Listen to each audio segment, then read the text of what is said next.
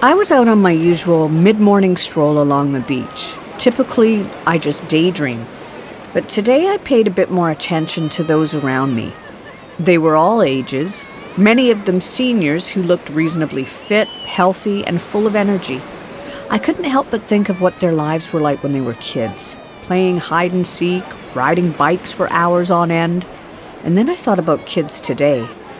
I notice less outside play. Too many people stare at a screen and don't even see what's around them. And not only kids, adults too. But as I look around, I also see hope. I get the feeling more people realize they need to get off the couch, away from their computer screens, and do something active. And I know here in White Rock, the Peace Arch Hospital Foundation is contributing to that effort. This is The Power to Heal.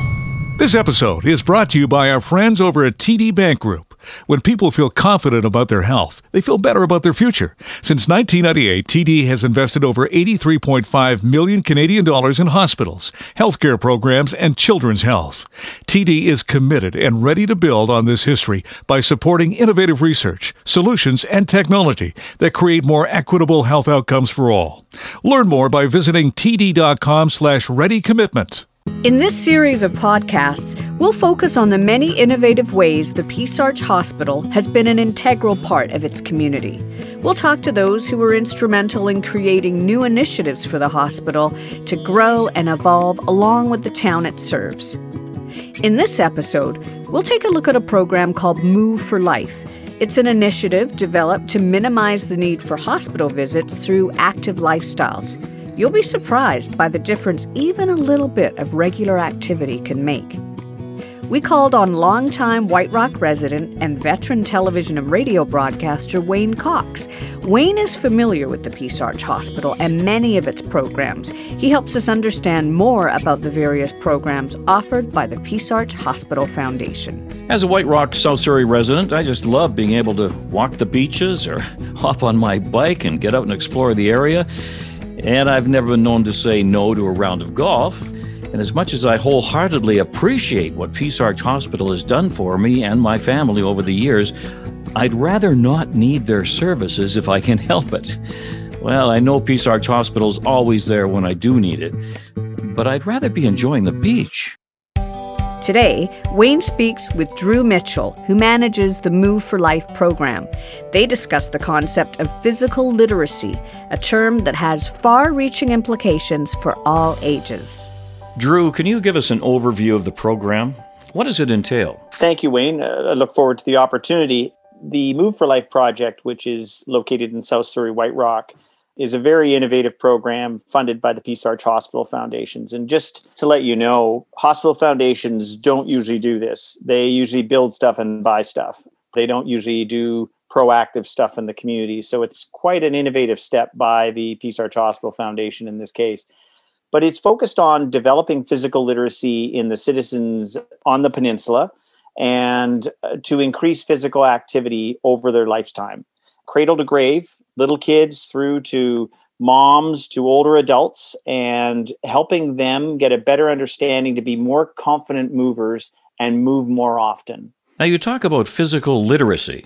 What does that mean? Yeah, it's a term that's been around for a little over 100 years, first coined by the Army Corps of Engineers in the U.S., late 1800s, early 1900s. As soon as innovation came along, so the creation of the automobile, the creation of the computer chip, it sort of made people question the idea that it was going to challenge the physical literacy of the population because it was going to change the amount of work we did and the amount of movement that we made.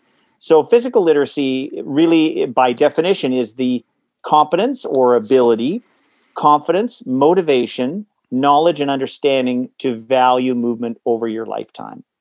When we were kids, Wayne, as an example, when we tore off with our friends and we're gone for the day and climbing trees and making up games and not having adults telling us what to do, a lot of our physical literacy was really nurtured organically.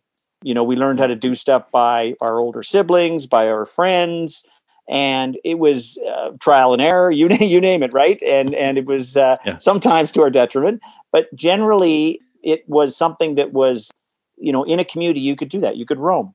You know, you were like a free range chicken. You could just kind of go wherever you wanted to go. Today, the difficulty is that adults, for the most part, mostly parents, have really restricted a child's movement. And then as we've aged, we've started to move less. And so inactivity-based disease is now becoming one of the number one killers of our population. Wow. Immediately when you said about childhood, I flash back on what we used to do. We would call them bike hikes. Yeah, there you go. Where mom would pack us a sandwich and off we'd go, and she'd be waving, and we'd ride our bikes from Dunbar to West Vancouver over the Lionsgate Bridge and back again. And the only caution was you be home before the streetlights come exactly. on. And, I mean, those were the days, but as you say, it's a different world now. You wouldn't. I don't think a parent would allow a child to jump on their bike and go over the Lionsgate Bridge to West Vancouver and spend the day. Certainly not at the age we were doing it at, for sure. Oh, exactly. Yeah. Now, this program, you said, from cradle to grave. So there must be a number of different tailor-made specific exercises and programs for the various ages, correct? Yeah. So what we're doing is we're trying to meet everybody where they're at. So rather than trying to create an out-of-the-box, one-size-fits-all kind of piece, what we're doing is we're taking a sector approach. So we're working with our primary activity sectors: schools, recreation department, sport clubs, and the health authority. Those are all organizations that are focused on having some component of physical activity in whatever they do. We'll also engage other early child care and so on. So in South Surrey White Rock, as an example, we work very closely with School District 36. So with School District 36, we're targeted on elementary schools, kindergarten to grade 7. And we have, up until COVID, we actually had what we call a physical literacy mentor teacher. And what she would do is she would go into identified schools who had joined in on the project with us, and she would provide support for the generalist teacher who was providing activities usually through physical education to the kids in the day. Because in schools in South Surrey White Rock, there are no physical education specialists in the elementary school model. So a lot of these teachers have very limited knowledge around being able to teach phys ed, really well. And we're not only taking approach to phys ed, we're also, how do we build movement for kids over the whole school day? How do we build movement into the classroom? How can we make recess and lunch effective for them? Because there's some kids that just go and plop themselves down and they don't move anywhere, right?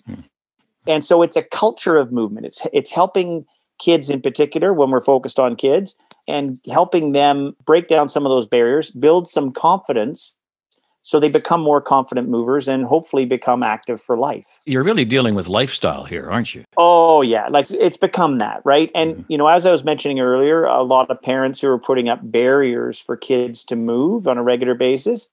Part of the challenge there is we have almost surplus safety happening. There's a fear that someone's going to take my child or hurt my child. The statistics really don't bear that out, Wayne. They just don't. And so we've probably gone a little too far one way.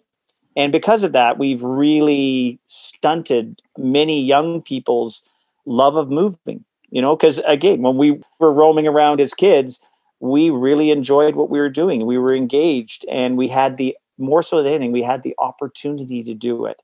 So now opportunities tend to have to be programmed. It's either delivered through the rec center, and it may be for an older adult, so maybe pickleball or something like that. And so we're working with the recreation department now in developing some innovative programming, and more so than anything, helping those 4 main sectors work together better. So how can schools and the recreation department work better together? How can sport clubs support sport delivery in the school, and so on? So it's been a really interesting process, because there's been a real openness to doing this and to doing this way. We have some really good partners at the table. The community has embraced this program then. They have. And, our goal is a 5-year project. Our goal from the beginning was to try and engage up to a third of the population. We had estimated the population at around 110,000 people in the peninsula. It may have gone up since then, but, we were focused on about 33,000 people with, reach and stuff like we're doing right now to help people get a better knowledge and understanding of what's going on, because a lot of people don't know what they don't know.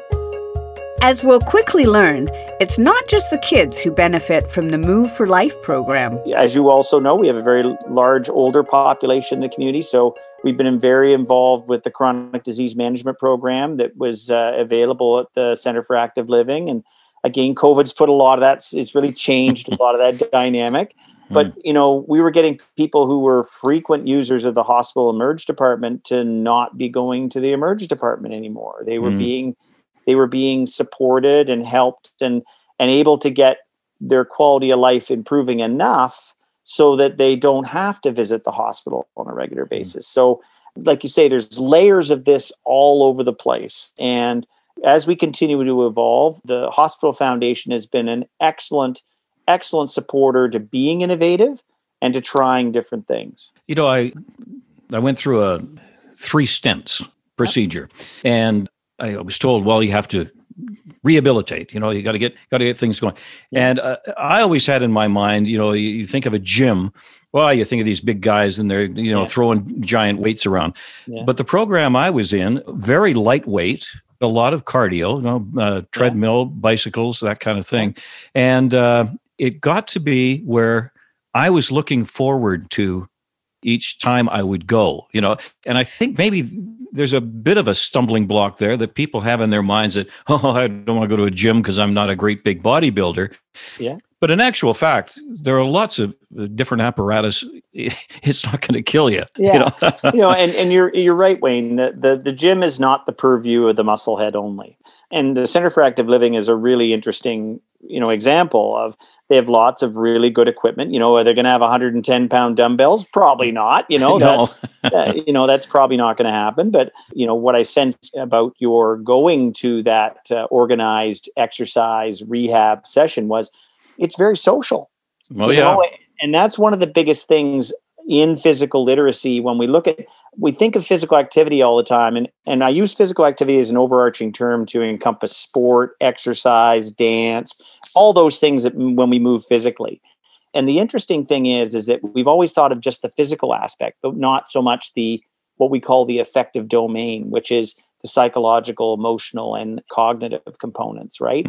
And so are we creating activities that are confidence building so that they're reasonably challenging, but not too hard, right? Because if we make it too hard, you're going to fail a few times, walk away. And if it's too easy, you're going to get bored and not hang around. So, it's important that when we do set up programs that they are customized and effective for the individual, that they have an entry point that people can understand and relate to, and that they gain a sense of community in what they're doing, because social connection is so important.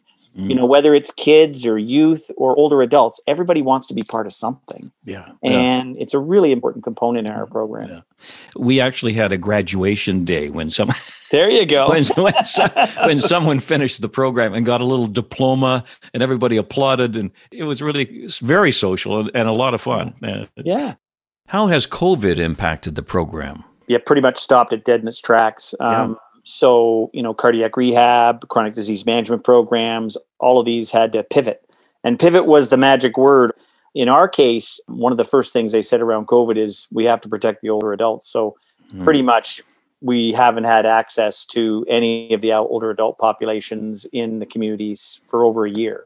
Wow. Now that's, we're coming out of the end of the tunnel now, and things are changing a bit, which is great. And the COVID numbers, Bonnie Henry, bless her heart, are starting to really track down. So I'm optimistic that we're going to see something that looks like normal, Wayne, and that's going to change things. But yeah, like recreation departments starting to deliver online. But interestingly enough, when they did that, it actually picked up a whole group of people who weren't coming into their centers before.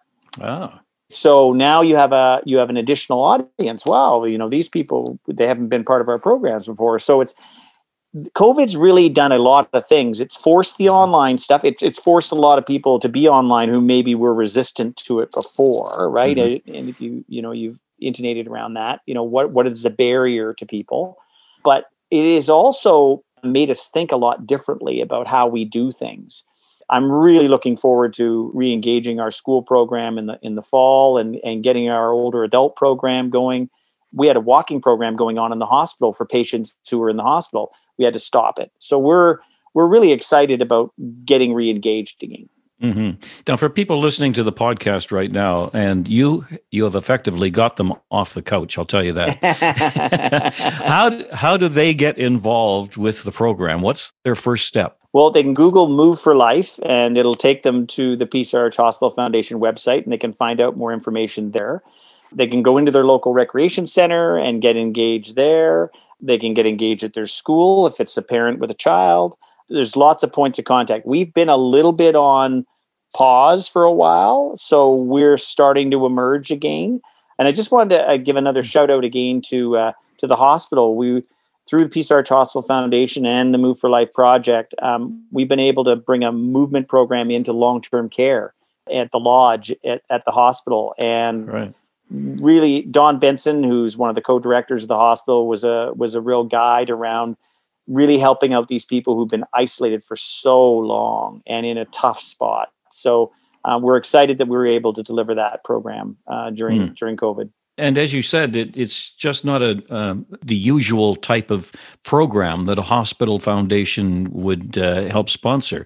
So props to them. Big time props to them. And when you talk to Stephanie Beck, the executive director, I mean, one of the things she says very clearly is, we do focus on the traditional things of a hospital foundation, but one of the things we're doing as well, investing in the community, is to actually try and keep people out of the hospital. Again, kudos to them for that forward thinking. Well, Drew Mitchell, thank you for your time. Appreciate it. I'm going to go jump on my bike now and go go for a ride and get healthy. Thank you very much, Wayne. Really appreciate the opportunity. Always innovating, always changing with the times. The story of the Peace Arch Hospital Foundation has many chapters. This podcast sheds light on why keeping active at a young age, well into our senior years, is so important. We're thrilled to bring you this story. This episode is brought to you by our friends over at TD Bank Group. When people feel confident about their health, they feel better about their future. Since 1998, TD has invested over 83.5 million Canadian dollars in hospitals, healthcare programs, and children's health. TD is committed and ready to build on this history by supporting innovative research, solutions, and technology that create more equitable health outcomes for all. Learn more by visiting td.com/readycommitment. Innovation comes to life in so many ways at the Peace Arch Hospital Foundation. During the month of October, we invite you to learn more about the ER and OR construction updates. The Peace Arch Hospital is currently undergoing a $91 million multi-phase renovation project. It includes the expansion of the emergency department and surgical suites, along with the relocation and upgrading of the medical device reprocessing department. The new extension is a significant increase of space, along with redesigned work and patient flow. The expanded emergency department will support their teams in continuing to provide quality care in spaces better designed to meet the needs of their patients. The new surgical suites will replace 3 existing operating rooms with 5 new ones, providing more surgeries for patients closer to home. The relocation of the medical device reprocessing department closer to the surgical suites will provide improved access, infection control, and safety for patients, physicians, and staff. If you're interested in learning more about this project, make sure you subscribe to the email list on the Foundation's website at pahfoundation.ca. You'll receive the latest news and updates about the Foundation and their work in the community. In our next episode, we'll explore the topic of community health and how the Foundation supports a number of initiatives for all ages in the White Rock, South Surrey area. Joining us will be Penny Bradley, the Executive Director of Alexandra Neighborhood House, and Kathy McIntyre, a retired registered nurse and community volunteer. See you next time.